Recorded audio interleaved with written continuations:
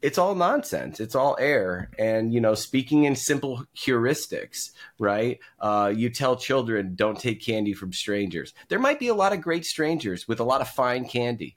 All right. It might taste great. It might be very safe, but you tell children that, right? So when you're investing, whether it's in crypto, quote unquote, or any of these startups, like just have Bitcoin. Like that's the heuristic. You know, you might miss out on a little bit of candy, but you won't die.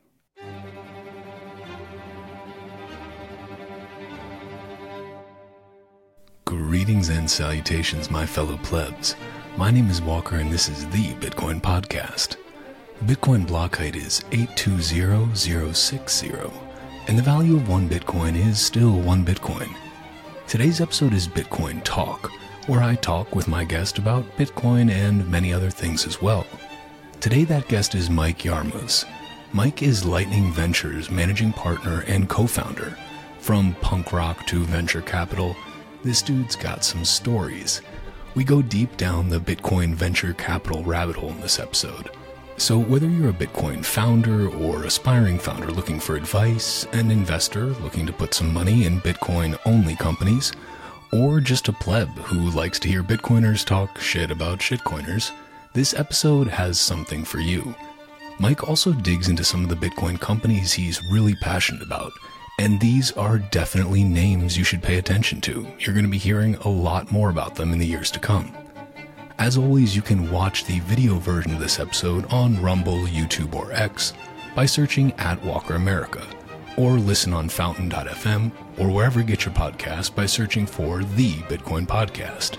If you listen to The Bitcoin Podcast on Fountain, consider giving this show a boost or making a clip of something you found interesting. If you haven't checked out Fountain yet, I highly recommend it. You can send Bitcoin to your favorite podcasters and earn Bitcoin just for listening to this show.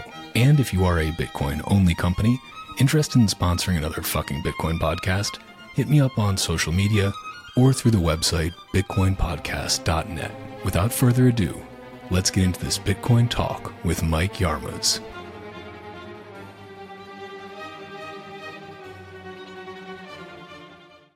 Well, hey there. Well, hey there, buddy. How are you? Dude, I'm doing great, man. It's good to see you. It's been way too long. It's good to see you, too. It has been too long. I'm upset that I'm going to miss you next week. Everyone's going to miss you, but, you know, you got bigger things going on, literally bigger things going on. Carla has an impressive belly on her she is definitely ready to pop. We'll see if the little guy waits until he's supposed to, but you never know. You know, he might be born 2 weeks late or 2 weeks early. I was actually 2 weeks late. What about yourself? Were you right on time? I think I was right on time. As far as I know, I guess I haven't asked my mom if I was a surprise in that sense at all. But yeah, we're bummed. We were looking forward to Unconfiscatable. I mean, that's where Unconfiscatable is where we first met you in the flesh. I remember being a bit intimidated by you at first because I was like, damn, this guy's running shit right now. He is not taking anyone's bullshit. We ran a tight ship. That was our first Bitcoin conference. That was what, like February 2021 now? Does that sound right? Well, it was 2022 last year, right? Was it only last year? Or yeah, shit. It was 2022. Yeah, it was our third one. Yeah, and that was the first that I had heard of the crypto couple. That was really cool. That was a Tone Discovery. He's like, hey, they're gonna host the Scammies, and they're super funny. And I was like, I never heard of them. And you guys not only are all of those things, you are actually lovely people. So, which is always a nice surprise, right? I still remember the first time Tone hit us up, and we obviously knew who Tone was. And we're like, oh, damn, Tone Vase is wanting us to come and do something called the Scammy Awards. And then, we get on a Google Meet or whatever with him. And he's like, hey, so basically love what you guys are doing. And I think it would be great if you hosted the Scammy Awards. And my Tone impression is a little bit rusty, though. I got to work on it. It's actually great. It's actually probably one of the best. In fact, that would be a good side event to have at a conference is your best Tone Vase impersonation. It's just me giving advice in Tone's voice, but I'm giving really bad advice, like not not quality tone advice. I think we might have something there. We might have a little niche. I love it. I think that you might even be reigning champion. You're certainly going to be in the finale, in the top few. Well, I would hope so. But I'm glad that we got a chance to do this, because you could also say that was your big break. Honestly, Tone Vase was our big break. Yeah. Yeah. It wasn't Michael Saylor retweeting you. It was that scammy awards show, The best thing about Unconfiscatable, though, was one room for everything. So you don't miss anything. It's not, oh, do I go between these two stages? It's like, no, everything's in here. Just chill in this room. The booze was flowing. That helped. Vegas, baby. But also, because it was so much more intimate, I think maybe it was like 500 people somewhere, maybe a little more. Does that sound right? No, less. It's usually between 300 and 400. Yeah. Okay. Well, it was amazing, because that's where we literally met all these people who have now, like yourself, who have now become, good friends, and doing it that's the only kind of conference where you could have that level of personal experience with people, I think, because it's just people hanging out, listening to great talks, and getting into some shenanigans. I lost very quickly in that poker tournament, though. That I had no business sitting at the table, and turns out Tone was sitting next to me. And as soon as that happened, I was like, oh, I'm so fucked. It's over before it had even begun. Cool, but dude, man. Well, it's your Bitcoin fam. And now here we are. I wish there wasn't so much distance separating us. However, I will still drink to closing that distance at some point in the near future. We will have another Bitcoiner in tow, though, with our little man coming soon. So you got it. You got to find that first block, buddy. You got to mine that first block, and you're on your way. Oh yeah. I think I'm debating, man, do I set this kid up with a Nostr, NPub, and NSEC right from the start? Just get it out there, so it's maybe back, you look 15 years in the future, he's like, oh, don't worry, son, you don't need to set up your own Nostr. I've been saving you a pair of keys that are ancient now, and they're ready for you. I don't know. We'll see. Yeah, I mean, that would go right along. I mean, you're naming the child ASIC, right? Yeah. ASIC? Yep, exactly. ASIC Block Clock is going to be his middle name. Oh man, it's going to be a wild ride. The crazy thing is there's a lot of pregnant Bitcoiners right now, which is cool. Bitcoin baby number go up. I think that's a good thing. Knock them out. Yeah, I'm hoping I'm right there behind you. All right. And maybe they can all play in the kids area of the country that Bitcoiners will start together. Do you think before too long, it's just Bitcoiners end up just establishing one state where they're okay, all of us autists did the appropriate research. We determined this was the optimal state for all these reasons. Now we've overtaken all of the legislative assemblies in the state and have made it much more libertarian. And now we are just expanding a citadel on a state by state basis. Or are Bitcoiners too, perhaps too much of individualists for that? I don't know.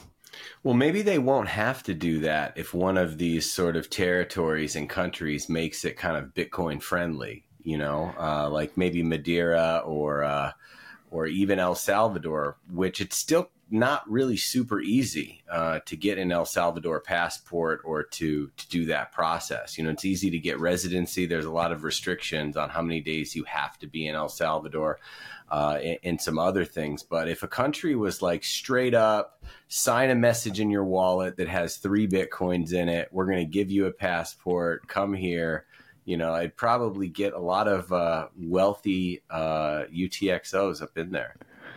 Honestly, I still have yet to make it to Madeira, but I look forward to going there because, man, that looks like just a little slice of heaven. Well, clearly, incredible climate, Clearly, you're going to be packing up Carla and the newborn and flying out to a small island in March, right? Oh man, I think it's going to be too soon. We were honestly, we were debated it for a second, and then we're you know what, that's going to be a very, very small baby to be going on planes, trains, and automobiles with. But there will come another time. But again, we'll have to send our love from afar for a little bit. Absolutely. From the cold northern climates here, we won't get any of that delightful sun and sea air for a while. Yeah, what happened now? You're in the cold north. I thought you guys were desert rats. I thought you were going to Nevada and that was going to be the place. I pictured you with like a mullet going to like the QT filling station to get like a 64 ounce like Pepsi and just I thought you were going to embrace it, man. I'm just kind of a little bit offended that you'd peg me as a Pepsi guy. I don't know that for some, the mullet is not at all offensive. That's pretty par for the course. Like my hair is short right now, but we were out there. We were planning on moving there after spending like 5 months or so there. We're going to move full time. And then Carla was pregnant. And so we were like, maybe better to move back to the Midwest. We've got family here, be a little closer to both sets of grandparents while the kid is young, and also be closer to a couple sets of hands to assist us. That was another big determining factor. So closer to grandmas and grandpas. I got to say, I do miss that Vegas sunshine. It's just nice. It's cold here in the North Woods now. But hey, what can you do, right? Yeah. Well, you got family and you got other things there. Yeah. But hey, I can't complain, What a beautiful time to be alive. What a beautiful time to be able to spend an afternoon chatting with a friend about Bitcoin and about Bitcoin venture capital. So if you're good with it, let's dive into this bad boy. I've got some questions for you, but we'll keep it loose. We'll keep it fuzzy muzzy, if that's an expression, and we'll just go with it. Yeah, man. Yeah, man. Yeah, I've been rolling this whole time also, so I'll cut out anything incriminating, but all about that pre-roll now. The preamble is what makes it, Yeah, I have a suspicion that there's some good stuff that comes out early before you hit the button. A little, yeah, and I'm just stoked to have you here, man. So let's just fucking dive in. So greetings and salutations to all of my fellow plebs. My name is Walker, and this is the Bitcoin Podcast. I am joined today for a Bitcoin Talk episode by Mike Jarmuz, and I still always struggle. I'm saying Jarmuz correctly, right? Or Jarmuz. Yeah. I'm never entirely sure. Yeah, well, I'm never entirely sure, actually. And, I went through my whole life as Jarmuz. I was the Muzz man. My friends called me Muzz. I've been Muzz my whole life. And I used to drive a yellow taxi in New York City for a brief hot minute. And I was getting the keys to this yellow cab, and this crazy dude, he was 300 feet tall, bald. He was screaming at me, and he screams, Jarmuz. And I'm like, it's Jarmuz. And he's like, I'm from Poland. You don't even know how to say your fucking last name. It's Jarmuz, cab 48. And throws the keys at me or whatever. But so then it's like, okay, well, now what am I going to do? I'm going to change my name now? I'm going to say it a whole different way? Man, that's an identity crisis if I've ever heard one. But you are also, it's always easier to call you Muzz or the Muzz man. It just rolls off the tongue well. It feels velvety. But you are a co-founder and a managing partner at Lightning Ventures. And today we are going to just dive in to the world of Bitcoin VCs. I think it's something that people are starting to pay more attention to, even those who may not be VCs themselves. But there's a lot of Bitcoin businesses popping up all over. If you're, on Twitter, you're on Nostr, you're seeing this stuff really start to take off. You're seeing a lot more chatter about it now that price is moving upwards of Bitcoin, I suppose, so it goes.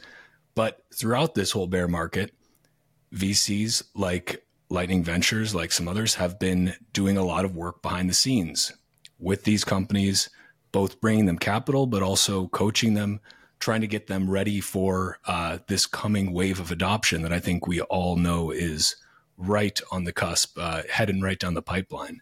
So I want to start out by going back to the beginning. So you mentioned you drove a taxi, but I want to know who is the Muzz man, who is Mike Jarmuz. However, I'm still going to keep messing this up. And how the fuck did you get here today, man? Wow. Okay. So, geez, good Lord. So I was born in Arizona. I'm from Phoenix, so not too far from you, the desert rat, being out there. And I was really passionate my whole life about the music business in every possible way. So I was a concert promoter and had a record label in high school and putting out some friends. There were these little discs, okay? They were called CDs, CD-ROMs. And releasing friends' records on a record label as a kid, and eventually started promoting concerts. We were one of the largest independent concert promoters in the Southwest. We did 35 concerts a month in Phoenix, Tucson, and Albuquerque, from say 50 people up to, I believe our largest show was like 5,000 people. So a lot of bands, artist development. It's kind of similar to venture and early stage investing, because when you invest in a company early and you maintain a good relationship with them, you can invest again later. And that's kind of how it is in music in terms of a concert promoter, right? You establish a relationship when there's 50 people and you maintain that relationship all the way as far as you can before, someone takes them. So there's a lot of parallels there with that. So I also tour managed bands. I traveled around the country and some parts of the world in everything from a van and trailer with hotel rooms every night to an RV to a tour bus, something similar to like an Almost Famous kind of deal. Nobody actually drove the bus through a chain link fence or anything like that, but pretty much lived that for a long time. I was a tour manager and I also did lights. I can do sound. But did that. I also lived above and ran a famous punk rock venue called the Nile Theater in Mesa, Arizona. That was also a crazy experience. Had a art gallery in downtown Phoenix where we did shows as well, and did a whole bunch of things. And I had a retail store in Tempe, Arizona, which was also a concert ticket outlet. It was kind of like a Hot Topic. We sold belt buckles and Weezer cell phone covers and crap like that. So did a lot of different things in life, and then I managed a band that got signed to Elektra Records. That was before the Warner Elektra merger. So that was like $1 million deal. We were all in our very early 20s. We all bought some houses, had a great time. And that was the real tail end before the music industry really fully changed digitally. So that was a great experience, going out to New York and them making their record, which was an awesome record. Unfortunately, it didn't do that great, but the band toured. And just like us Bitcoiners, when you put in the real work, okay, the real work might not be what gets you there, right? You're grinding it out on YouTube. You're grinding out this new podcast, right? You put in the real work and then it happens. And the bands that do that too, and the companies, I guess, or really anyone, that's when you are sustainable. So even though, according to the record label, it wasn't a huge success, the band could still sell out theaters across the country, right? 1,500 cap rooms or so, and have a very successful career. So I managed them for a while. And then after that, I put everything I owned in storage, and I went and lived on a Mississippi plantation farm, and I wrote 200 pages about being in the South. I went to a place called the Crossroads, which is a mystical place where Robert Johnson sold his soul to the devil at this place to become the greatest blues guitarist of all time. If you know about the Crossroads, it's about an hour south of Memphis or so. And I lived on a place called the Shack Up Inn. It was a B&B, which stood for bed and beer. And it was a hell of a lot of fun. And I ran the place, and there were these authentic sharecropper shacks that they brought in on this old plantation farm, and they rented it out to people, and it was a ball. And I wrote a bunch about that, and I thought, you know what? I'm going to move to New York City and start a real life and start over. So that's what I did, and that's when I started doing a whole bunch of other things. And I know I've been talking, so I'm going to be quiet. But keep it rolling, man. In that process, after the New York chapter started, which is where I briefly drove a yellow cab in the city, I'll never forget that. That's where I really discovered private markets and investing in companies that were not traded. I've been interested in finance and stocks and all of those things my whole life, certainly very entrepreneurial. I had a ton of businesses. I had a bar in New York City. We had the second Bitcoin ATM. I had a cafe there too. Thank God we sold it. And, post-COVID, we sold it, thank God. So love business, love all that. And I was convinced that investing in companies before they went private was really where everyone made money. And that's true. That's pretty much how it works. So I didn't want to lose all my money. So I started investing in later stage secondary deals. So these companies before they went public, like Uber or Airbnb or Robinhood or Wish.com. And by the way, they don't all go great, but you won't get a zero. You know what I mean? You can, of course, BlockFi, FTX. I mean, things do go. WeWork, maybe now they filed for bankruptcy. Things do go to badness, but you don't keep your money tied up for too long, and you're lucky to maybe get 2 to 10x your money, right? And if you put $10,000 into DraftKings, for example, DraftKings was one of my exits, and then 16 months later, you get to 4x out of it, right? You put in 10 grand, you get back 40. I'll do that all day. So, and I also wasn't like really investing in dangerous early stage things. It was good building up that. And then through that process, because you can tell clearly that I'm, a Columbia MBA. I mean, that just oozes out. Becoming Are you? Yes, of course. No, I'm just kidding. Okay, I was like, damn, I can never tell if you're entirely kidding. I mean, it's a good thing. You keep me on the edge of my seat here, but you had me going with that for a little while. Are you kidding me? Come on, look at me. I don't know what college would take me. But I never judge a book by its cover. Well, that's how you're going to judge a book then, damn it. By reading the damn thing. That takes forever, man. I want to see a good cover on a book. Maybe I'll just watch the movie version, So then I started just really becoming obsessed with learning about angel investing because, oh my God, well, look at what there is to learn. And that never stops. So becoming obsessed with that. And I met somebody actually coincidentally at one of Tone's events. It was a financial summit. And I was showing him what I was doing and some of my exits. And he said, if you really want to do this, you got to do the early stage stuff. This is great, but you really have to do it. And it was like, well, I don't want to lose all my money. And it's like, well, continue with the education and invest small amounts of money. And he really dialed me up, got me into deal flow, we call it, right? From some of the best people that I respect a ton. And when they're sending you deals, right, just like how we send deals in Lightning Ventures, that some work has went into it, right? There's a due diligence process. There's a process that we're going through. We're looking at things that we specialize in. Okay, we don't have a deal for clothes that block, waves in your house, or drugs that make your dog live longer.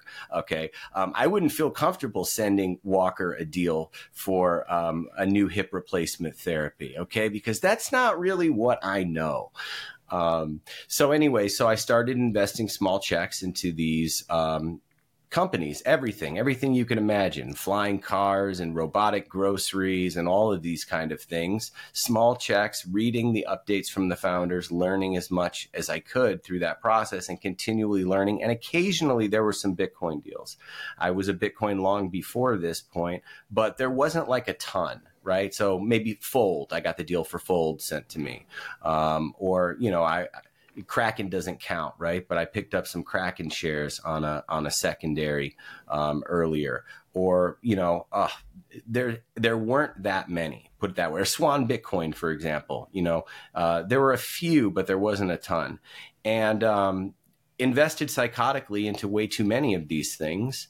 And then some good friends of mine basically motivated me and said, hey, why don't you start your own shop, right? And I'm really passionate about providing these investments to people, right? To getting the light bulb going off on this is an asset class and how much money you can make when it goes right with angel investing and early stage tech investing as a whole, and how that compares to Bitcoin and can complement your portfolio. And even without just investing in Bitcoin startups, which is all that I think about and deal with. Investing, period, in a lot of these companies. Where else do you get, 100 to a 4,000x return? That's not a useless token or some type of thing like that, right? Like these are real equities and real deals, and making sure that there's some education, keeping the minimums low and getting people started, right? So that's the syndicate part of Lightning Ventures. And we raised a very small friends and family fund that is now almost deployed. That's no fees, no carry, right? I'm running it for free. And that was a great pilot fund to kind of get started on that side of things, as well as building out the syndicate, which I love. And that's pretty much where we're at now. Is on a deal by deal basis. You can invest in startups for as little as $1,000. You can be impactful. You can read the updates from the founders. You could maybe find sponsors, right? Like, I can't wait. Somebody today, I don't want to say the name. Somebody today was like, hey, we want, we're trying to like go live. And it's like, hey, well, how about some sponsorships on podcasts that maybe aren't owned, right? Maybe it's not the Swan Bitcoin crew, or it's not, the Unchained crew, but maybe there's we call it Moneyball, right? If you ever saw the Brad Pitt movie, it's a baseball movie where you're trying to spend the perfect amount of money on the best player that's underrated, right? So if you wanted to spend some money in the podcast space, maybe you would throw a little money at something like this, right? Which I'm sure you could use it. So that's why it's great having awesome people in the syndicate, is because when we send out an email being like, can anyone help with that? And maybe someone had invested in that deal, they can say, yeah, I know someone, or yeah, I'll hop on the phone with them, And that's really what it's all about. It's not just about cutting a check and saying adios. It's about being as proactive as you can be with what resources you have and what's available. So I really try to do that. That's what we're all about, as much as we can in our capacity. Man, that was a righteous intro. I loved it. And yeah, hey, I'm always open to sponsorships for another fucking Bitcoin podcast. So I think for a lot of people, the world of VC funding is completely opaque. Maybe, until I started talking with you, I really had no idea. I still kind of have no idea, but I'm starting to. But I think for a lot of people, it's just this other area. And when you hear VCs, you think of the Silicon Valley vest wearing, tight European soccer player haircut type people. And it just seems like it's this big money pumping scheme into this, and I'm speaking Silicon Valley style, not, let's say Bitcoin startups, but pumping a lot of money into vaporware, driving up the price in various rounds and taking a sweet exit. And then kind of, what comes of it. Obviously there are some that are incredibly useful and also genuinely profitable companies, but there's a lot of junk out there, right? And a lot of that is driven by the fact that there has been so much money just soaking in the system for so long that people are like, okay, I need more and more speculative investments to just try and stay above of the rampant inflation that we have. And I want to get into that a little bit, into the kind of the differences between what you guys are doing and what funds like Ego Death are doing versus the kind of traditional VC route. But first, I kind of want to set a baseline. So maybe if you can just walk through a little bit, what is your investment thesis at Lightning Ventures? What are you guys looking for in companies? What are you out there scouting for? And, what excites you guys as investors? Okay, well, first, I'd love to talk about, traditional VC versus Bitcoin VC and, Then let's start there. The stigma that VCs have. Start with it. There's no rules here, Muzz. There's no rules? No rules. Just like everything, though, they get a bad name, right? Just like lawyers get a bad name and insurance people get a bad name. There's very good insurance people out there, right? That are really cool to deal with. There's used car salesmen who are actually lovely people and great fathers, and aren't pushy. But as a whole, you kind of have that reputation as Jimmy Song likes to say rent seeking, they don't add any value. They're just useless. And there is that. There are funds that perform terribly, and a lot of times they don't get to perform again because there's a scorecard at the end of it that we all kind of have to live by. And a lot of these Bitcoin funds that maybe started deploying around the same time, we're all going to have to look back when the dust settles on how we did and what we did, because we're in an industry where not everything is safe with an underlying asset that's secured, like real estate, right? If you and I bought a 4-unit apartment complex, like we have the land, we have the building. I mean, you and I can screw up all sorts of things, but there's like something there. It's not going to go to zero, and in the startup world, it's a whole different story where many things do. And the ones that don't are so big of outsized returns that it makes up for it.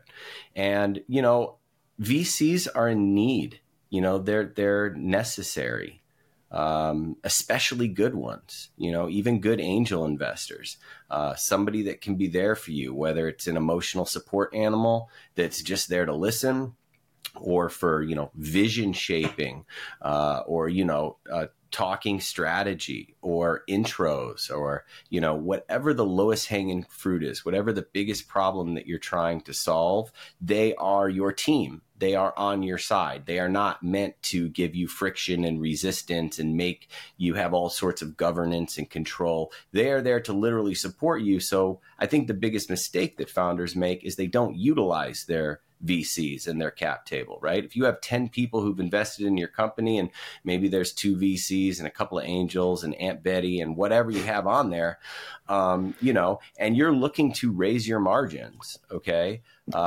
Reaching out to them and talking about how maybe a better deal on your credit card processing, or warehouse fulfillment, or a better node management tool, or whatever you're doing, right? There's just a lot of ways to leverage them, and the founders that do leverage them, I think that they do the best. So we're not evil people, especially at our level, right? I mean, we're not taking board seats, and we're not at that level. And later on, it's a whole nother story. So we're not all bad, I promise you. And the people who are really good, man, they make a lot of money. And, investing $100,000 into someone's venture fund, and over the next 10 years being paid $3 million is pretty cool.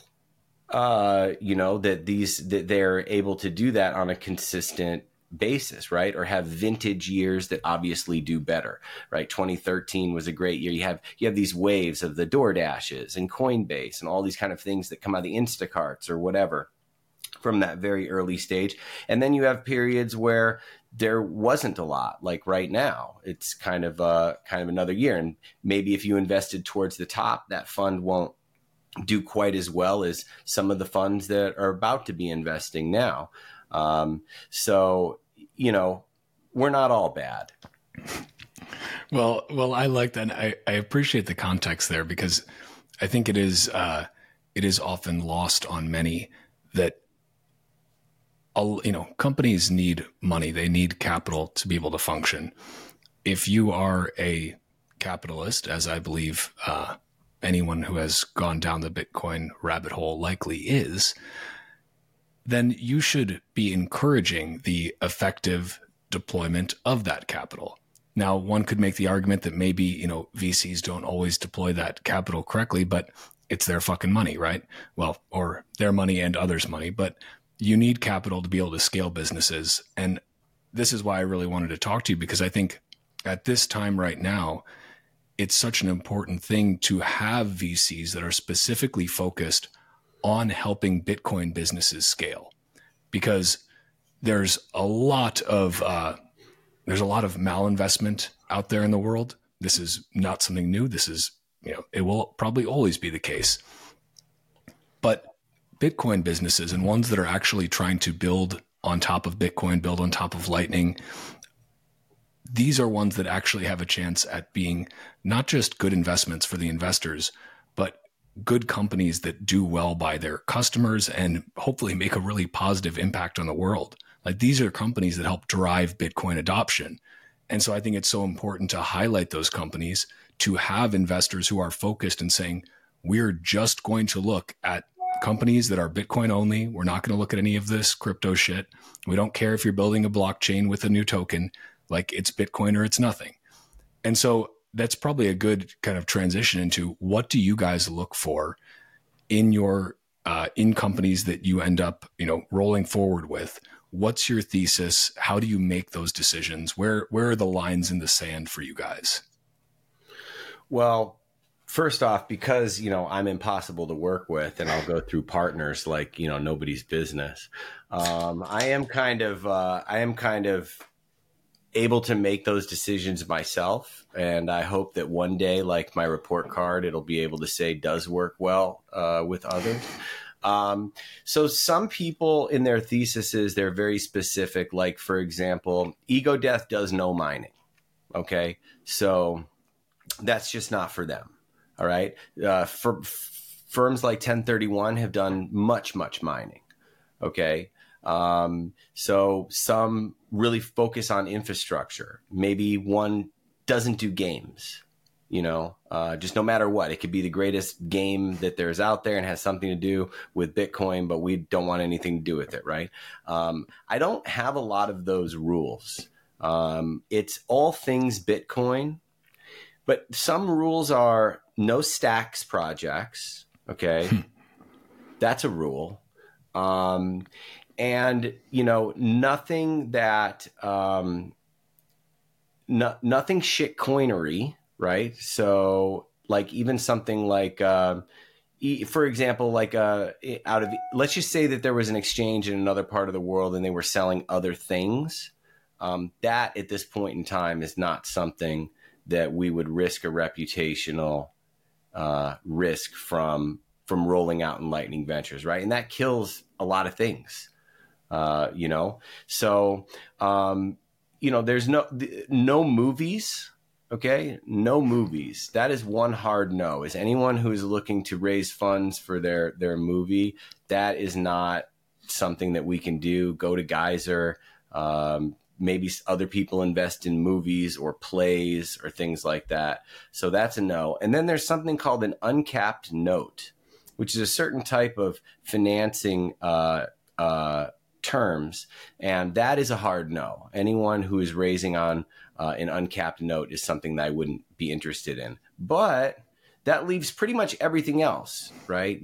That's something like Thunder Games, or even something like Crowd Health, right? Which was a healthcare company with a large Bitcoin component, something like Ibex with infrastructure, or Strike, or, Amber in Australia, or Coin Corner in the UK. Those type of companies, Osmo down in 5 Central America companies, those type of companies are all in play, right? Something like Relay, which didn't have Lightning when we first invested, right? Everyone thinks like, oh, you just invest in Lightning stuff. I get that a lot. Could it be the name? I'm just wondering. We didn't think about it. We didn't think about it early on. But something like Relay didn't have Lightning and now has added it. Right. Same thing with Amber in Australia. They're going to be adding it. Right. Swan is testing it right now. So Lightning's kind of where everything's going. That's certainly a focus, but that's not like a deal breaker, So as far as the stage goes, personally, I like to invest after there is some sort of traction, some sort of measurable traction. Right. Even if it's just a few weeks or a couple of months, just something. The investments that we've made in the very early pre-product stages, pre-revenue stages, those are the hardest ones. They're probably the ones right now that are having the toughest time. They still had very successful rounds. There's a lot of very more prominent big name VCs that invested a heck of a lot more money than we did in those deals. I wouldn't say that we missaw it, but they're having the hardest time, launching. And then the products where they have a live product and the KPIs are going up. I mean, if you had 40 customers a week ago and you have 65 this week, you might not think that's great, but once you start putting that on a chart, it starts looking incredible. And those are the type of things, right? Getting somewhere with as little funding as possible, actually executing, is very important. Question for you. How long has it been since you tried a new hardware wallet? Or maybe you've never had one and want to try one for the first time, or need to get some Christmas presents for friends and family. Either way, head to bitbox.swiss/Walker and use promo code Walker for 5% off the Bitcoin-only BitBox02 hardware wallet. It is super easy to use, it's Bitcoin only, and it's fully open source. So you can check out the firmware, check out the app, even x-rays of the hardware and other schematics if you are so inclined. Just go to their GitHub and verify it for yourself. You don't have to trust me. Hell, go ahead and build one for yourself if you feel like it. Or do what I did. Go to bitbox.swiss/Walker and use promo code Walker for 5% off. The choice is yours. Yeah, actually getting something done. That's it's always a good place to start. You mentioned just in terms of Lightning companies and listed off a few that are currently implementing Lightning or have implemented. We also have seen lately maybe not just lately, but consistently a lot of Lightning FUD, let's say, and maybe it's not FUD, some would argue. Maybe it's the reality of the limitations of Lightning. What are your thoughts on that, just in terms of a lot of people go back and forth between, okay, yeah, Lightning works, but only when you're running it in a more custodial sense and you have, big nodes with, massive channel capacity, and it's really only going to be something that is working, well in a custodial sense. And otherwise it's just, it's just like LARPing. Like what's your take on that, being in the chair that you're in, seeing these companies who are actively building on this right now? I mean, Lightning's working fine for me. How's it working for you? It's working fine for me. So I really don't know what everyone's up in a tizzy about. Honestly, like, there's only so much time in the day, right? And what I can focus on is really not that. I just don't really see any issues. Maybe some regulation, right? I mean, Wallet of Satoshi leaving. Yeah. But I haven't had a payment fail in, I don't even remember the last time. And there's just, I can't see any of these negative arguments. People want to talk about, non-custodial, is the key and is the way. And, I was at a conference one time and this lady, right, we were like in Asia. Okay, we were like getting ready to download her first wallet, and it was like, Wallet of Satoshi, real quick, back it up. Here's the 2 words. Boom, I sent her $5. And this guy next to me, like after she left, from what I thought was a pleasant interaction, this guy is like reading me the riot act of like, you should have got her on Phoenix. What is wrong with you? Your bad practices. And it's like, dude, she's like 50. All right, I'm going to like terrify her right now. It's like, you're going to save these words. Don't, take a picture of it with my, no, don't do that. Don't do that. What if I lose the words? You say it's non-custodial, but non-custodial means I actually, yes. Just trust me. Just like, how are we going to possibly go through that? Well, it's something I definitely agree with, because especially when it comes to, let's say, in-person interactions that you have a limited amount of time to show somebody a little bit of the magic of Bitcoin. When you have 2 to 5 minutes, are you really going to go through all of the aspects of self-custody, right, and explain hardware wallets and explain best practices for storing that seed phrase and explain that, listen, by the way, I want to send you a test transaction. You'll see it. You'll know that it's real once there's been 6 block confirmations. Why 6? Well, because that's when we know the amount of. Well, you just take my word for it. It's 6. But most of the time, when you want to show somebody the magic of Bitcoin and you only have a few minutes, you're going to show them Lightning. And the easiest way to do that right now is with custodial solutions. Phoenix Wallet's doing some great stuff, right? But it's still easier to show somebody on a custodial solution right now. Now, it's also the fact that you can still, during that conversation, say, by the way, what I'm showing you right now is what we call a custodial wallet. You don't really need to worry about what that means, but what it means for you is that if you're going to start learning more about Bitcoin and start saving more of your money in Bitcoin, once you reach a certain amount that you feel like is a good amount of money, you should move that into a self-custody solution. And you can look that up. And by the way, here's my Telegram, here's my WhatsApp, here's my Signal. Hit me up and I'm happy to answer any questions. Or go on BTC Sessions YouTube and literally all of your questions will be answered. Like, those quick interactions can be really, really positive for people if they just see that it works, and it works right away. And the most reliable way to do that with Lightning is in a custodial way, especially when you only have 2 to 5 minutes. So I agree that self-custody is incredibly important. That's how you can actually achieve a degree of sovereignty, and sovereignty is a big spectrum, right?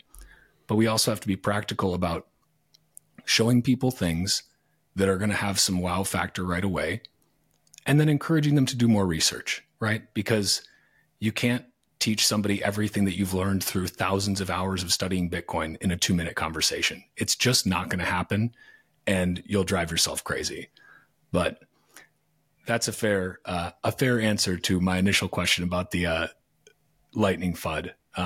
So let's switch gears a little bit, because perhaps we have some entrepreneurs out there who want to build on Bitcoin.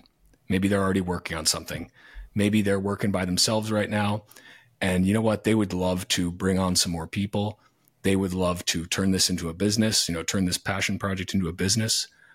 What advice do you have for early stage entrepreneurs? Maybe they just have an idea. Maybe they have some code written. Maybe they've got a product that's, almost ready to go. What advice do you have for them as far as when should they start looking and, talking to VCs? Maybe also what questions should they expect from VCs, and what questions should they themselves ask to those VCs to make sure they've got a good partner in this journey? Man, that's a whole lot of questions there. I know. I like to load them up though, because I know that you flow with it. So I have a presentation called Founders and Funding where we chat about some of those things. It's a great presentation. No, you saw the other one. You didn't see this one. Oh, well, damn it. Now I feel left out. But yeah, so what do you do, right? The first thing is you're working on your project, okay? And you're maybe finding somebody to help you, all right? And that's what cannot be copied, okay? Your passion, okay, and executing, you do not need to patent. That is for you, okay? The ideas are cheap. The idea is nothing. Nobody is going to steal your idea, right? In nearly every case, all right? You have to build it. And I think when you get to a point where you need a certain amount of money to get to a next level, to do something, whatever that is. Maybe it's hire your first engineer. Maybe it's a liquidity thing. Maybe it's a user acquisition campaign, some advertising, whatever you're doing. You need that money. That is when you should really start preparing to raise it in a serious manner. Best practices, have a data room. Incorporate properly. Create an options pool for the future. A Delaware C is the weapon of choice. Don't reinvent the wheel and think my neighbor's attorney says a Wyoming LLC is going to be don't. It's a Delaware C, and doing it properly. having those docs in a drive, having your wire instructions. Why do I need to put my wire instructions in a drive after you've opened a bank account? You will need them, and you look really smart when you can send that one link to a VC and it has everything in there. Maybe it has a short executive summary. Maybe it has whatever you're working on with a pitch deck that's in there, or some bios of people that are on the team. Maybe a very small cap table, even though no one's on it yet. Maybe you have something in there. Have all these things and be incorporated properly before you reach out to any VC. And you can start that process from the beginning, but why would you ever detract from building to like do these other things? If you have the capacity for it, if it is, but certainly do those things before you reach out to any VCs about getting funding. And then maybe you get to a point where you have an MVP or you have something, all right, and you want to raise $400,000, okay? And then at that point, you really need to think about what that $400,000 is going to do. Is that going to get you your first 3,000 downloads? Is it going to get you your first 500 customers? What will it do, right? And how will you spend it? Okay, and really try to get into some kind of forecast. See what happened before coming out of a hot market is you could just raise to extend the runway. Oh, well, we'll just kick out another safe note and raise another 2 or 3 million. And yeah, that'll extend it 18 months or however many months. And then eventually when the money's not there, you have to like build a real business.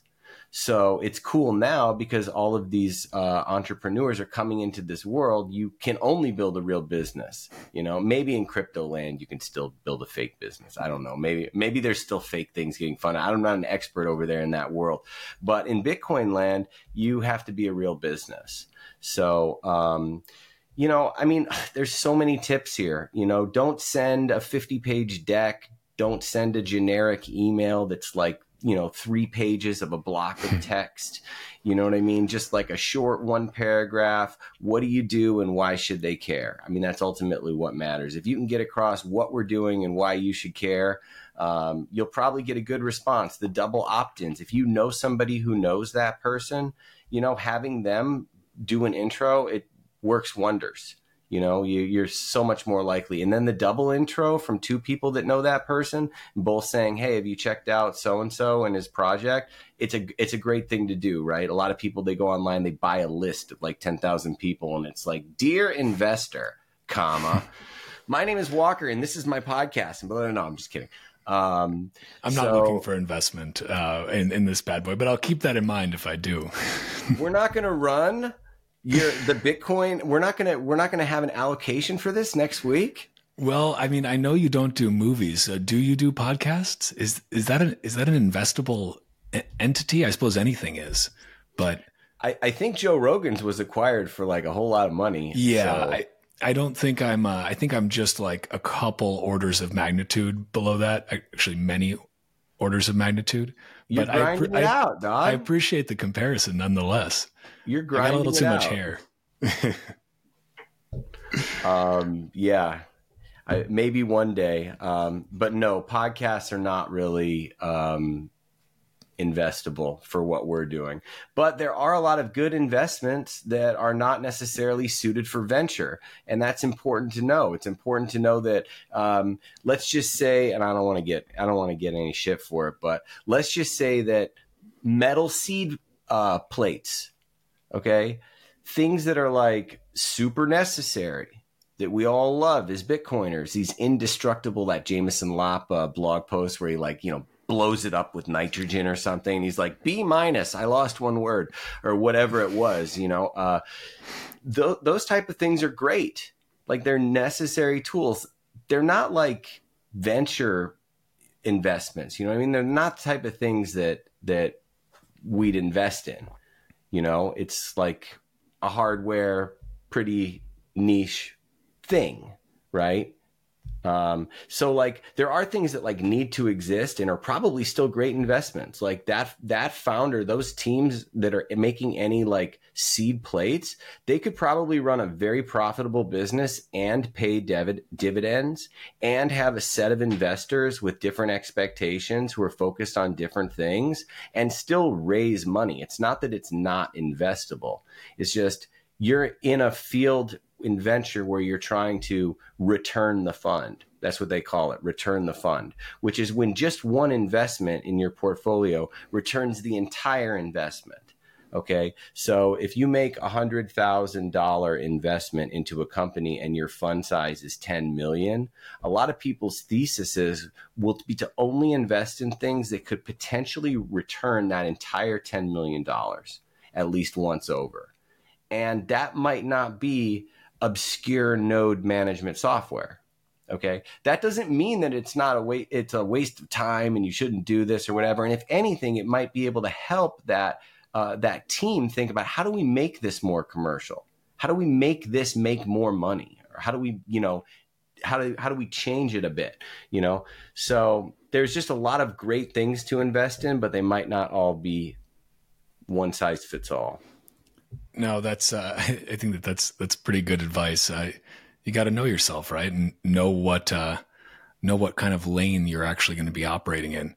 I'm curious if you see just in terms of general trends. So, if we're talking about fiat price of Bitcoin, things are heating up, right? We got a halving around the corner.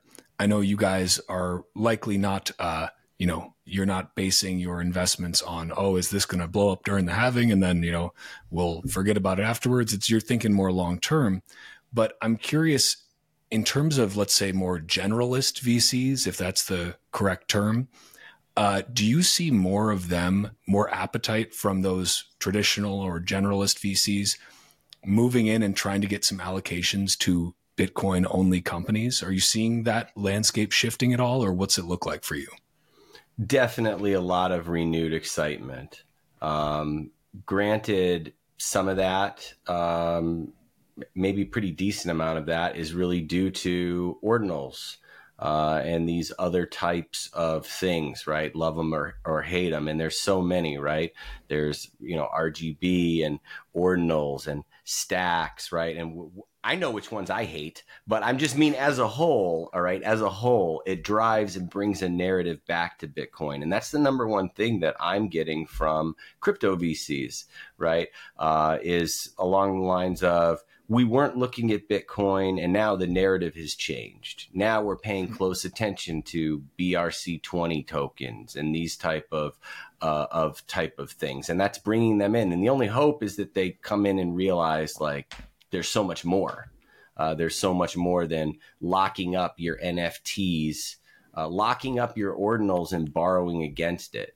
I can tell you right now, that is something that like have 0% interest in and want nothing to do with. And it may even be a good investment. I don't know. They close, like these type of things are closing oversubscribed venture rounds of not the Bitcoin VCs that we all know and love, but another group of people, right? Or the Taproot Wizards. What was their tagline? It said something like, we're going to make Bitcoin something again, or I believe it was fun again. Make Bitcoin fun again. I so. didn't get that pitch deck, and I don't think they would dare ever approach Lightning Ventures. So I didn't know. I just read the press release, but like, who knows? Who knows what's going to happen? And the crypto VCs are certainly more focused on Bitcoin. I even get we were solely focused on Bitcoin, and now we're looking to really solely be focused on Bitcoin. So there's a big shift in that. And the traditional VCs, the fintech VCs, they're all kind of coming around. But it's still not like a main focus. You see their name on some deals. They're starting to participate. They're starting to talk to companies more. But we have a long way to go because you can pretty much name the Bitcoin VCs on maybe two hands at the most. No, that's interesting. And I know I'm curious then, given that perspective, that there is less attention being paid to Bitcoin focused, Bitcoin only startups than is due to it. I mean, much like Bitcoin itself, right? still the vast majority of people, even if they've heard of Bitcoin, don't think about it nearly as often as folks like we do, right? And probably don't own any. High 90% of the world has no exposure to Bitcoin. So we're still early. And it sounds like we're still very early in terms of the Bitcoin VC space.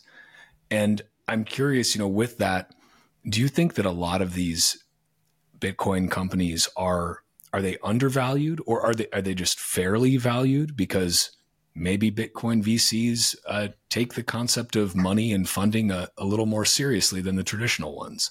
What's your take on just valuations that you're seeing in general?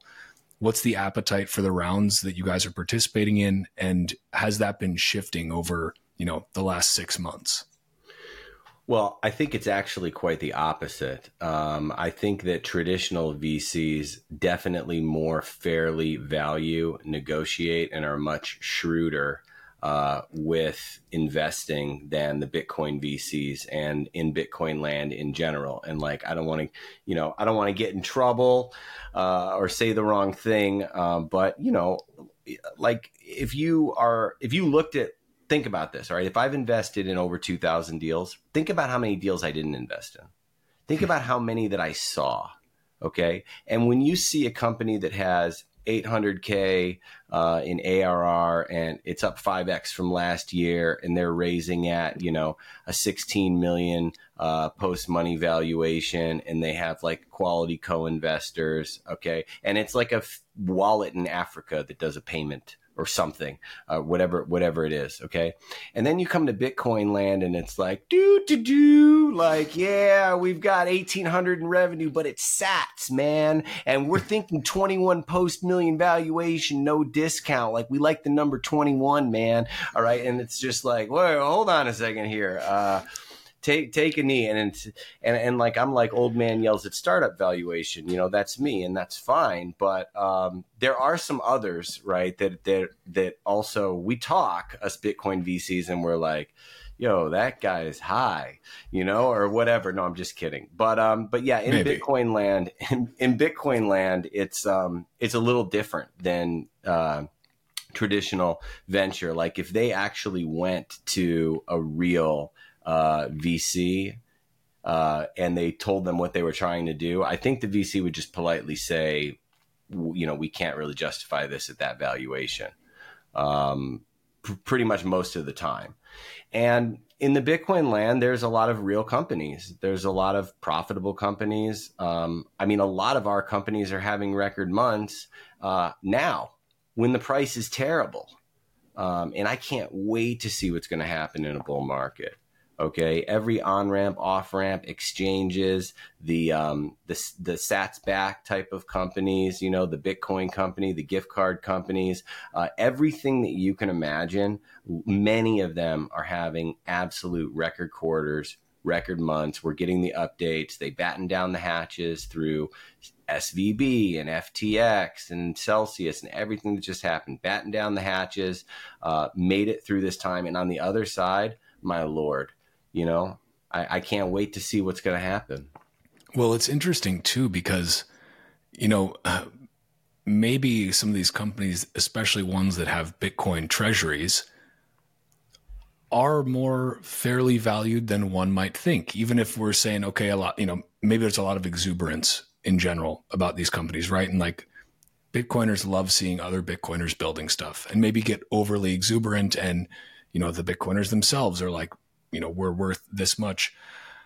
But for companies that have Bitcoin treasuries, which I think is a lot, is it fair to say it's most of the companies you guys are investing in, or what's kind of the percentage there? I'm curious, but they're going to see a massive appreciation in the value of their cash on hand when Bitcoin starts doing its thing in fiat terms. So I love that. It's one of my favorite concepts to smoke a joint and think about in my private life. But if your revenue is in sats, right, and you're looking back in the past 4, 5, 6 months, okay, in your Excel spreadsheet, okay, your US dollar revenue in sats for those months is literally you're rewriting the past. You're literally, with every 10% move higher or whatever, it's unbelievable. It's unbelievable to think about, right? And then you have two ends of the spectrum. You have the end that conservative, you cannot keep 100% of your treasury in Bitcoin. Okay. And you have that mindset of like at least a small amount. I believe every company that we've invested in has a Bitcoin treasury. I want to say I know it, but I don't know it, but I'm pretty sure of it. I can't think of one that doesn't. Okay. And they have revenue in Bitcoin, and they keep Bitcoin, and they distribute Bitcoin. All right. So certainly it's going to be great when the price moves higher. Okay. But they're responsible, and you kind of have to be, because look what we just went through. Okay. If you YOLO'd 100% as a startup of your corporate treasury in Bitcoin at 65,000 and just rode that the whole way, you're probably not in business now, really. Sorry. I mean, you have to pay bills. There are things that you have to do. You're living on a Bitcoin standard. Well, like that works, but your Bitcoin standard in fiat terms of measurement can kill you, right? And then there's the other side of that spectrum, right? Scarcity. I love Scarcity. They're such a fun company. They don't take themselves seriously. They have satscrap.com, which would be a great sponsor for you, by the way.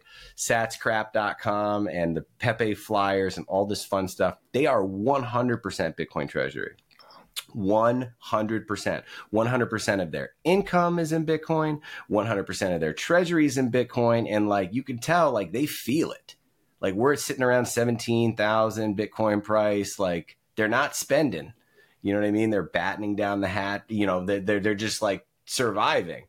And then all of a sudden we have that move now, and we're pushing 38,000 or whatever. And it looks so good on their balance sheet. But that's a YOLO mindset, right? You have to be a YOLO mindset if you're YOLOing your life savings into an op return on some of the things that they sell in their Sotheby's like auctions.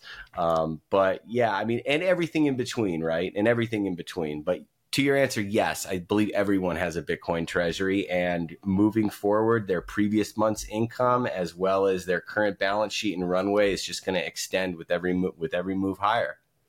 And I mean, that's just kind of it's a beautiful thing, right?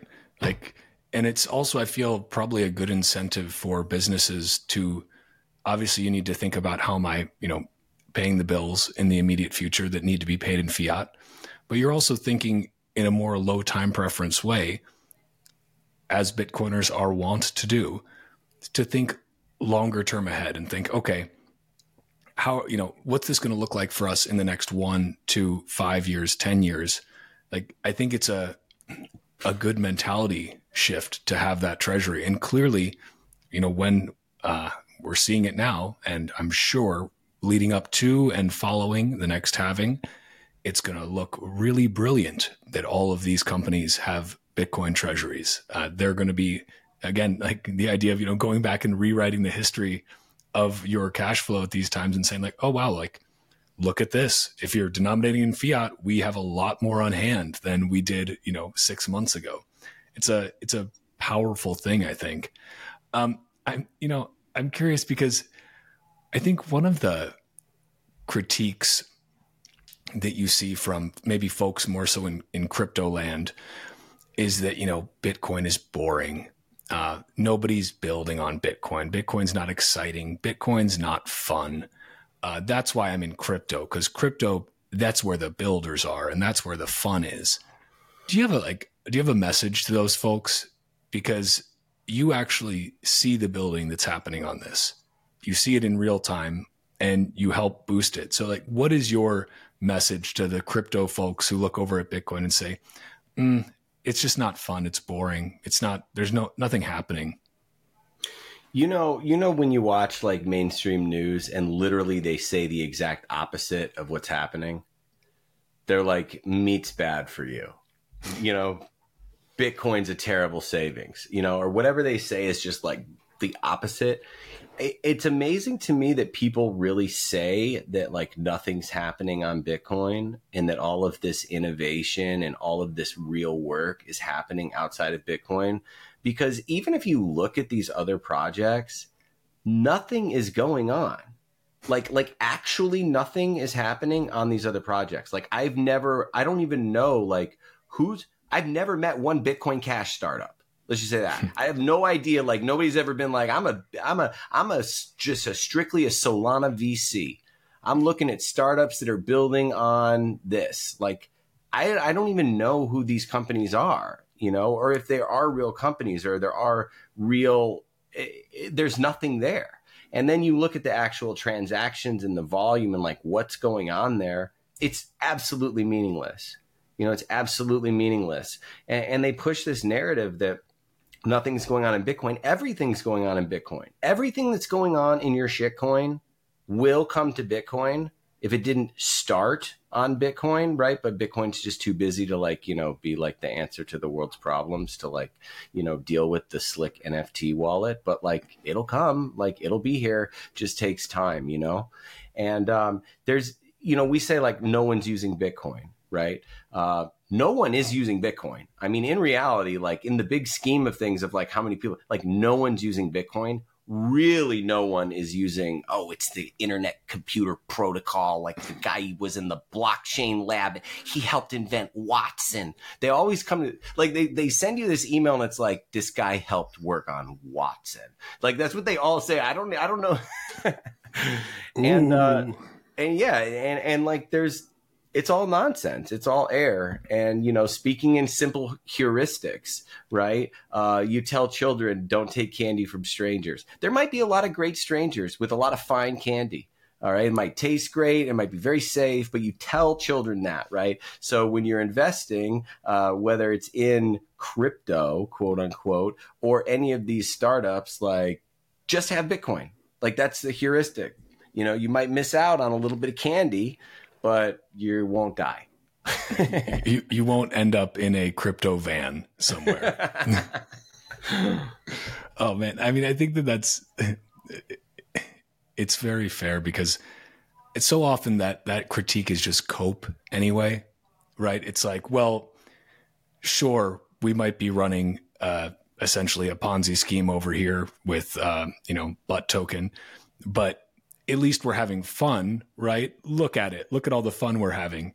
And it's like, I don't know. I've met a lot of Bitcoiners now and Bitcoiners that are starting companies. And I got to say, it's a lot of fun to be around that and to be around people that are actually building things that aren't just vaporware. Like to see people building things that actually have a mission where they say, I want to make money. Obviously, that's why I'm doing this. But in order to make money, I want to have made the world a little bit of a better place. Like I want to actually create value and have that be why I am accruing capital for that value creation, as I should. Because when you put value out there, that's the point. Like making money is a good thing. Like that is great. And when you're doing that in an ethical way by providing real products and services that actually make people's lives better and don't just promise them like some fucking hexagon Richard Hart scam of like, well, you're going to make, 3,000% and it's risk free and it's so much better than Bitcoin. And it's like, what are you building? Like you might have built a really clever scheme, but it's just that. And, at least, Bitcoin founders, Bitcoin VCs can hopefully sleep, relatively soundly in the knowledge that at least they're bringing some products and services to the world that are actually going to do a little bit of good and not just rug a bunch of people, but enrich a couple. So, hey, I don't know. So every company that we've invested in and every Bitcoin company that we look at, like they are real companies. Okay. And that's what I think a lot of people don't understand yet about the Bitcoin funding ecosystem is we're still like grouped in with this whole crypto world, right? Where people aren't really separating that these are actual companies. These are actual real companies. Okay. And they lump it in with that we're crypto. And I do calls with crypto VCs. And to be honest with you, I mean, the joke's on me because these people have a ton of money. I mean, I talked to a kid the other day. I mean, he must have been 23 years old. He's got like $100 million in asset under management. I looked at his portfolio. I couldn't tell you one of these things. I don't even know what they are. And I don't know how he's performing or what he's doing, but he basically wants the best Bitcoin deals. He reached out to me because he wants to invest in the best Bitcoin startups. And I was flattered because he has money and I don't. No, just kidding. So yeah, like, let's get on a call. Let's find out about what you're doing. And he couldn't get over the fact that no deal that I have invested in and no deal that I will ever send him will ever have a token. It doesn't register in his brain that there's a way to invest in a company and have equity and like what venture investing is. Okay. It's all about like, when's the token and when can I dump? Okay. And that is such a shitty investor. Like the kind of investor you get from, like, I'm in it to win it with all these companies. Okay. I am here the whole way. All right. It's us versus the world. Okay. I am on your team. There is no like, oh, I can dump my IBEX token in 6 months from now. And like, it doesn't work that way. Like, we are building a company, you know, and it's just a whole nother mindset in these worlds. And he basically said there is not one deal that he's invested, that he can invest in, that doesn't have some kind of token liquidity component. That's like his, like, I'm not allowed to invest. Like, our fund is structured to where I cannot invest in a crypto project that has a token or whatever. Like, it's not allowed. Okay. His is the opposite. He can only invest in these type of things. And I mean, all these people have so much money. I mean, the people who did well during all of this, God bless them, you know, and we're sitting here, look at us. You know, if that story is not just indicative of the entire crypto land ethos, I don't know what is. That idea that, oh, I can't invest in anything that doesn't have a token that I can dump on retail. Like, cause that's what it comes down to, right? They're not going to invest in anything that they cannot, before the general public, you know, or as the general public starts to get in, because they pump it up with bots on Twitter and in their Telegram channels and with their shilly influencers. Pump it up. And then just as soon as it starts taking off and, you know, going to the moon, all the initial big bag holders dump it all and, you know, get some insane returns. Wow, great. Good for them. But like, what a piece of shit. You know, I don't know. I guess it comes down to a question of like, how much are your morals worth? And I'm sure people have a number for that. A lot of people clearly have a number for that. But I just don't think he knows. I don't think he knows that that's like not cool. I think he just thinks that that's the game. Like, he doesn't know that shilling vaporware and dumping on retail is maybe not a great thing to do. Or you think his perspective is like, well, as long as, maybe he looks at it very analytically, like, if I'm making money in my fund, that's my job. It doesn't matter how I make the money. It doesn't matter if it's ethical or not. It's just whether I make a return. You think that's what it comes down to? Well, I'm old enough to be his father. So I wanted to say, son, let me tell you something about investing. Okay. No, but like, okay, so here's an example, right? The need for liquidity. It's not just that, like, if it's about the need for liquidity, here's what happens, right? We invest in Walker Bitcoin. All right. Walker Bitcoin is a new startup. I know the founder. He's a great man. He's expecting. Okay. We invest 100K. And let's say that Walker Bitcoin gets to a Series B level. Okay. And let's say that our investment is marked up 30x. Okay. So if we invested 100,000, okay, and we're up 30x, now we're sitting on $3 million of equity. Okay. No token. Now, at that point in time, right, when you get later on in the company, a lot of the early investors, okay, would like to distribute some capital, okay, to their investors, okay? But then also at that later stage, you have a lot of new investors that want to come in, okay, that want to come in and just start there, because these investors that invest in later stage rounds, they specialize. That's when they come in. They're not in the early pre-seed and seed rounds. Okay, so that's what they look for.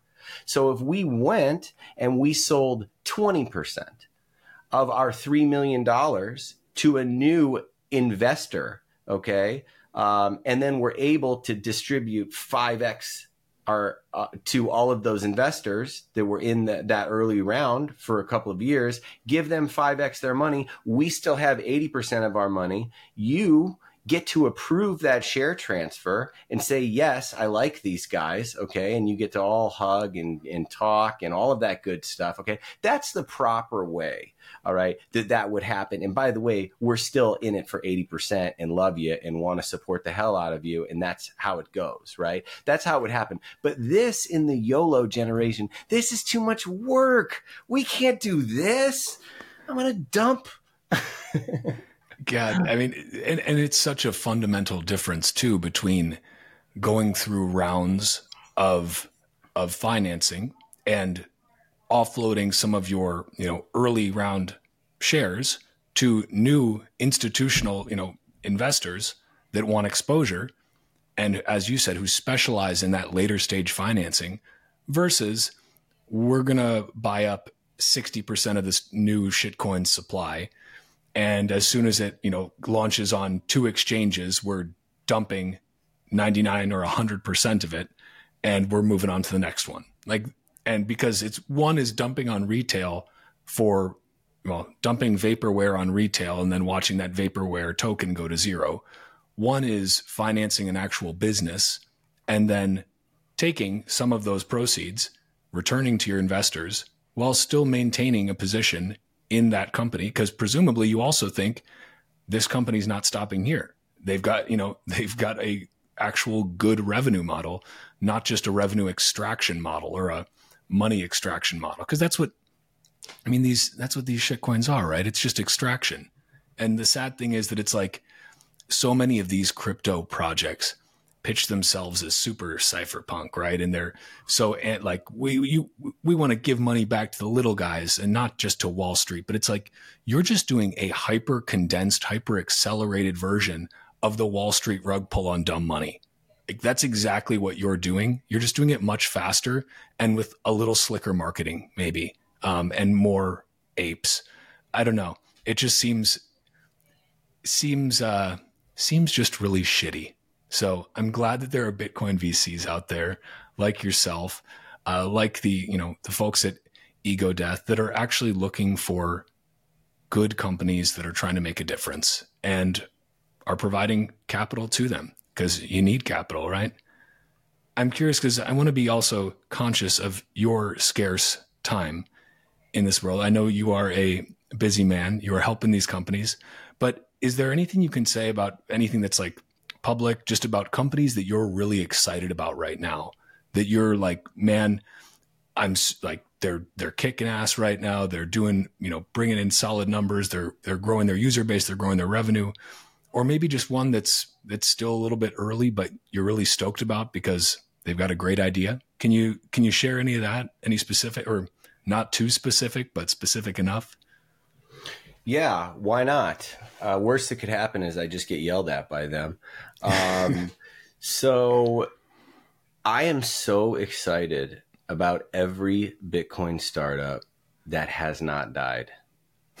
That is just incredible to have gotten through this. And I've been through some bear markets. You've been through some too. Okay. This is actually my first, technically. I'm still new here. Oh my God. This one's brutal, bro. Yeah. After Mt. Gox, after Silk Road, that was a tough one. That felt like that. I thought that was bad. That is nothing compared to this. Okay. And in 2017, after ICOs, nothing. This has been tough. Everything from the BlockFis and the failures and SVB and just so much. It's just been brutal. If you survived this, you should get a Medal of Honor. You have survived such a hard time, especially if you're an exchange. If you're an exchange, the trust level for exchanges and their business is just couldn't be worse, right? And I think nearly every exchange that we've invested in is having record months, and wow. in every way. And a lot of them are public about it. Relay is not very shy about it, having month after month of records. Right. And we've only had a couple of companies that didn't make it. And if you look at how many are supposed to fail, they haven't failed yet. They have survived through the hardest possible conditions to be a Bitcoin company. And then you got choke point 2.0, and then you can't get a freaking bank account. And then you can't even do normal things, right? It's hard enough to just survive. You're like getting debanked, and your operating account goes missing for 22 days till you get a paper check in the mail. Okay. And having to deal with those type of things. And yeah, there's a few that didn't make it, really one, actually, in reality. And I would just love to just talk a whole bunch of shit, because he's not even a Bitcoiner. He's not even in the space. But this guy, man, oh my God. I actually want to write something about it. Oh my God. But anyway, no, seriously, every company is doing great. I mean, you want to pick them out. I mean, every exchange, Amber in Australia, Beaver Bitcoin in Canada, Swan Bitcoin here, adding different products. Strike, you've seen their news lately. We have a couple of companies that are in Wolf. It's top secret, right? The Wolf Accelerator is going on for their third cohort right now. Two companies that Lightning Ventures had already invested in prior to them getting accepted to Wolf makes me look like I know what I'm doing, at least a little bit. So that's kind of nice. They're having record months. Slice, for example, I love Slice. 500,000 downloads, records, shattering records. I believe even companies that we're not invested in, like Albi, I think are having record months. Some companies, it takes a little while to pivot.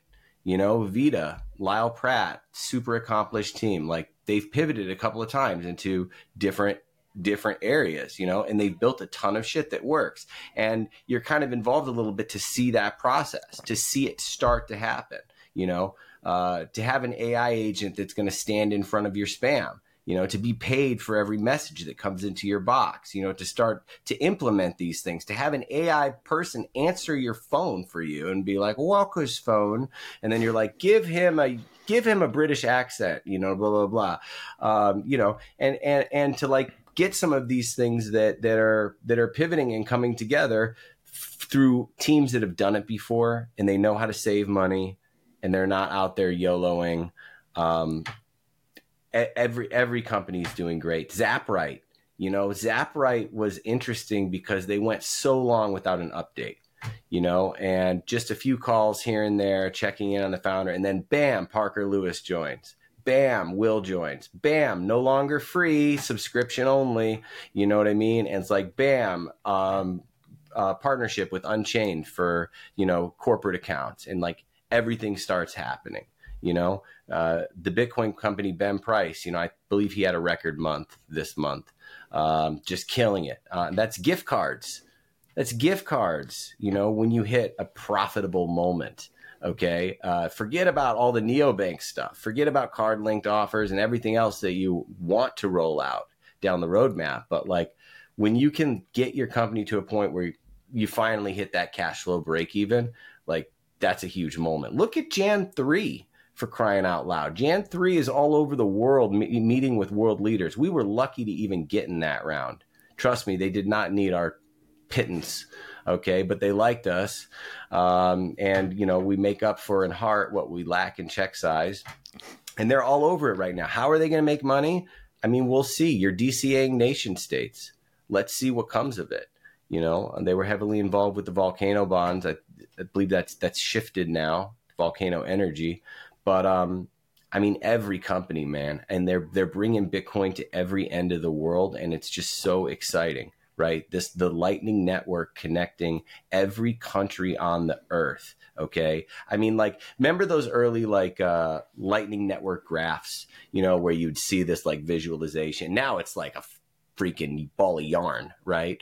But early on there weren't that many, and I picture the world that way when I think about a lot of our portfolio companies. I picture this map, okay, and you can see in every one of these companies, you can see them connected, right? You can see that Strike's Send Globally network is connecting the entire world, right? And then you have Pouch in Philippines with Ethan, and you have Osmo, and you have all of them all over the world, okay? Neutron Pay in Vietnam, okay? And you all connect through these rails. And now you can start to send money from fiat over Lightning into fiat in their native country, and both the people have no idea that Bitcoin was even involved, and that just gives me goosebumps to just think about.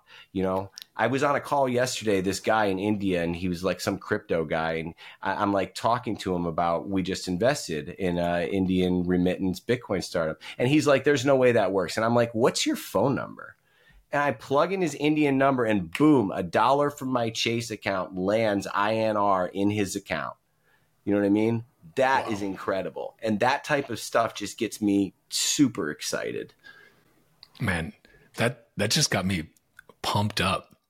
Like, I mean, because I love to hear about this. And I think that the more people that hear about all of the incredible companies that are, and these teams too, that are just building out incredibly useful, real world solution solving tech on top of Bitcoin, in and around Bitcoin and the Lightning Network. Even I think you've got a couple of companies that are utilizing Nostr as well and building on Nostr. Like, that's incredible. And they're solving real problems. They are they're forced to be probably more frugal because of recent bear marketiness. But now you're seeing this kind of explosion, right? And people are starting to become profitable. They're having a positive cash flow. Like, it's amazing to see that. And especially getting to just, you meet some of these folks at Bitcoin conferences and you're like, man, couldn't happen to a better guy or gal. Like, you love to see these people succeed because their heart's in the right place. And I think that, not to sound too mushy, but I think that genuinely matters. And if you want to build something that's lasting and that is going to have a positive impact, you need to have founders and a founding team, and also VCs whose hearts are in the right place. And so I think that's a beautiful kind of alignment of values. And I'm just glad that it's happening out there, But Muzz, this has been awesome. Last question, off topic, but anything you're reading right now that when you're not, giving advice and doing that, or anything that you would recommend book wise? I like to ask this question just to mellow it out at the end. Okay, so outside of like all the boring venture capital books and outside of all that stuff. Yeah, well, anything you want, really. Okay. So yeah, but there's just too many VC books that no one cares about. All right, but there's a really cool spiritual book. It's called Living Untethered. And my wife, Anna, runs a Bitcoin and spirituality all-women's book club. Okay, Oh. So it's very big. Carla would be a great candidate. I might be able to get her in, but, we have that distance problem. But anyway, the book is called Living Untethered. It's by Michael Singer, and it's a lot. It's a lot to take in. The audiobook is not as good. Because it's one of those things where you read like 3 sentences and you just have to like stop and just like think about like everything I've done in my entire life and who I am as a person and like why am I here and like am I an asshole and whatever, and then you like highlight that part and then you read like another half a page and you're just like, wow, I'm never gonna get through this book. But yeah, it's really cool. Well, nice. I appreciate the recommendation, and then I will link Lightning Ventures and you in the show notes. I'll also link your podcast as well for folks that want to check that out, because you're talking to founders, you're talking to other VCs all the time. Anywhere else that people should go to check out more, or website best? What do you say?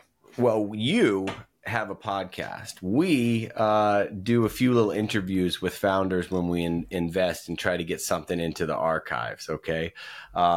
So, if anyone is interested in investing in Bitcoin startups, you can click the join button on our website, ltng.ventures. And if you just fill that out, we will send you an invitation to join our group that bypasses some wait period and paperwork and other things.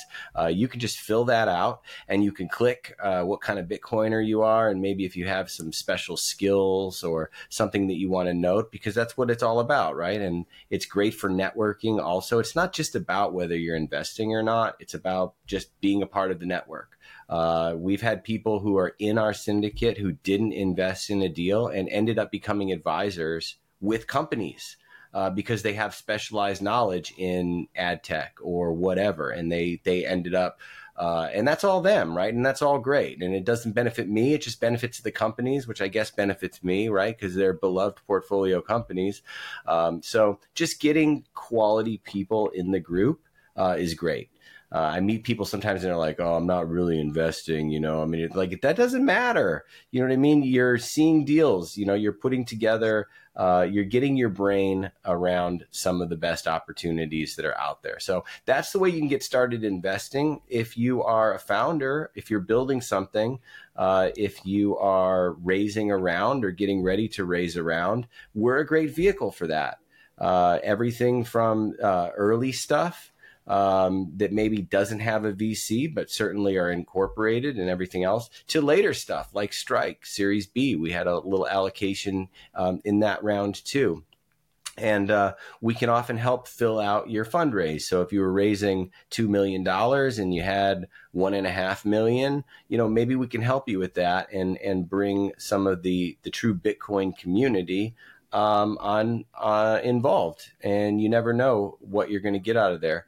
So that's really what we're all about. And we're just going to keep trucking on. We're going to do the best that we can, Walker. And for Christ's sake, man, I can't believe that we got through this bear market. Like it was very hard for us, just like everyone else. Man, well, you're coming out of the tunnel now.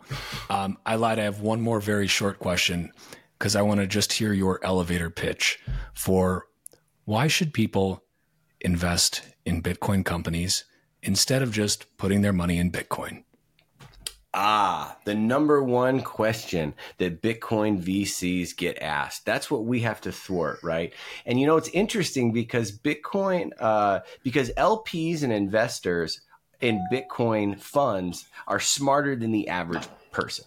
Okay. Anyone who's investing in a Bitcoin venture fund is way smarter than somebody who's investing in a generalist VC's next fund, because that person that invests in is not comparing his investment to Bitcoin.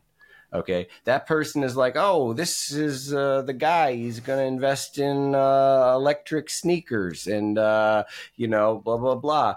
And they don't compare it with like Bitcoin because they're not even like cool like that, right? So LPs in the Bitcoin land, yes, right? We have to outperform Bitcoin. We have to outperform the best performing asset over the last 10-year period, okay? And it has been the best performing asset over a 10-year period, but not for that entire 10-year period. And when you look at smaller time frames in there of years, there are many Bitcoin startups or early stage venture startups that have outperformed Bitcoin as a whole over that time. There's two real ones because there's not many public comps to use. We have to use like Coinbase and Kraken, and Coinbase is like a 4,000x from their early round to when they went public. And then the stock probably cratered from there. I mean, but I just mean, you get the idea, right? And Bitcoin didn't do that. And there were times over that period where, Kraken had returned 115x and the Bitcoin had returned, 45 to 50x. Okay, so they both did very well, but it should outpace it, right? Now the difference is if you were investing in, pick a company, right, like Start9, Okay. The chances of something like Start9 going from pick evaluation, right? Let's just use round numbers. The chances of a Start9 going from 10 million to 100 million, okay, in like a year and a half, okay? I've seen those things happen. I have personal angel investments that are up 80x, okay, in less than 3 years. That's going to be very hard for Bitcoin to do at this point in time. It's going to be really hard for Bitcoin to just 10x from here to 360,000. Now, sure, it can happen, right? Because it's Bitcoin and nobody has any Bitcoin and it's a big world and it's Bitcoin, right? So it could happen. But at the same time, it can happen with these startups a lot faster and can go a lot more. So I like to think about it as it's a way to diversify your HODL position, okay? And no, I wouldn't come into 3 angel investments for 6 figures each and do that. I would just invest small amounts, right? I would read the updates. I would follow along and I would just get my teeth, before I went out there and really did anything substantial. Now, conversely, what are the odds of Start9 failing and going to zero? And what are the odds of Bitcoin failing and going to zero? So there's certainly another risk that needs to be considered there. It's not likely that Bitcoin's going to fail and go to zero, right? And with a lot of these startups, no matter how great they're doing, there is certainly a significant risk, okay, that they may never achieve traction or a substantial exit, okay? Or maybe you only get 3 times your money back. Okay, that's a lot of people don't talk about that. It's like it's either to the moon or zero. There are many exits where you just get your money back. Hey guys, we invested $100,000 13 months ago. It wasn't the best outcome. Maybe you saw the story. Here's a note from the founder. We got our $100,000 back and we're going to wish him well. Okay. Now your money was tied up for 13 months. Okay. What did Bitcoin do in that 13 months? It could have went down. It just did for a really long time. It went down. Okay. And now you're going to look at that and be like, oh, that sucks, man. I got my $1,000 back and Bitcoin's now 30% higher. Well, it goes the other way too, so it's all about timing. Our first fund, you could have sold less than half a Bitcoin or half a Bitcoin, let's call it. And you could have invested 25,000 at like a $60,000 Bitcoin price. Okay. The Bitcoin price, if you're measuring your wealth in dollars, sorry if I'm like dumb, but if you are keeping score in dollars, you're down 50% right now, give or actually less than that. We rallied a little bit, right? We're at 38, but you haven't done great. And like our fund, especially after these next markups happen, has a positive IRR. So I don't know, but I don't know what's going to happen next, and then that timing aspect of it is a crapshoot wherever you're at, right? Because right now, if you have $38,000, is it a better bet to invest $38,000 into any fund or a Bitcoin venture fund or any VC fund or anything, right? Or is it just better to buy one Bitcoin, stick it in your cold wallet and fucking forget about it? It's 38,000.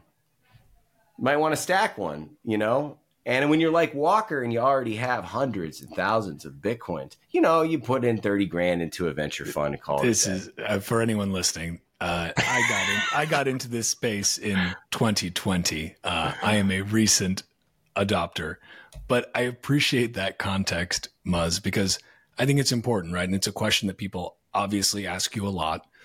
And I think for me, at least, the one other side that I'll add is just, it's a cool thing, even if it's not with very much money, but to invest in Bitcoin companies if you believe in what they're doing. And just from I think that what you're doing is great. I think it's going to, be a valuable product, service, and I think it's going to make the world a little bit better. Like that's, investing in Bitcoin companies is like actually effective altruism, but you actually might make some money off it and you're not just a masquerading piece of shit like most effective altruists. But yeah, with that, Muzz, unless there was something else you wanted to toss on top. I can't. We'll never get out of here, right? I know. Well, we'll just have to do it again then. That's the only solution. All right, you got it. We'll do a market update leading up to the halving. How about that? See where things are. But man, Muzz, thank you so much. I'll link everything in the show notes. I appreciate your time and all you're doing for the Bitcoin space. I hope people listen to this and go, if nothing else, just check out these companies that you mentioned that are building really cool shit, because that's what it's all about, right? Yeah. Thanks, Walker. You're the best, man. Give my love to Carla. I will, man. Cheers.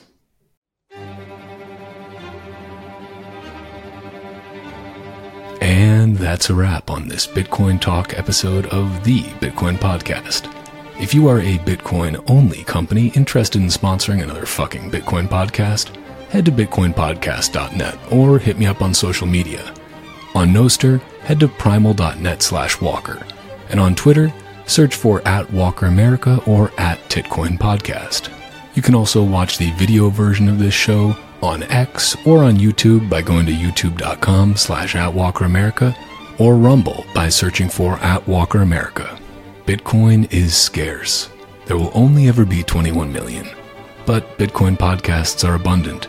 So thank you for spending your scarce time to listen to another fucking Bitcoin podcast. Until next time, stay free.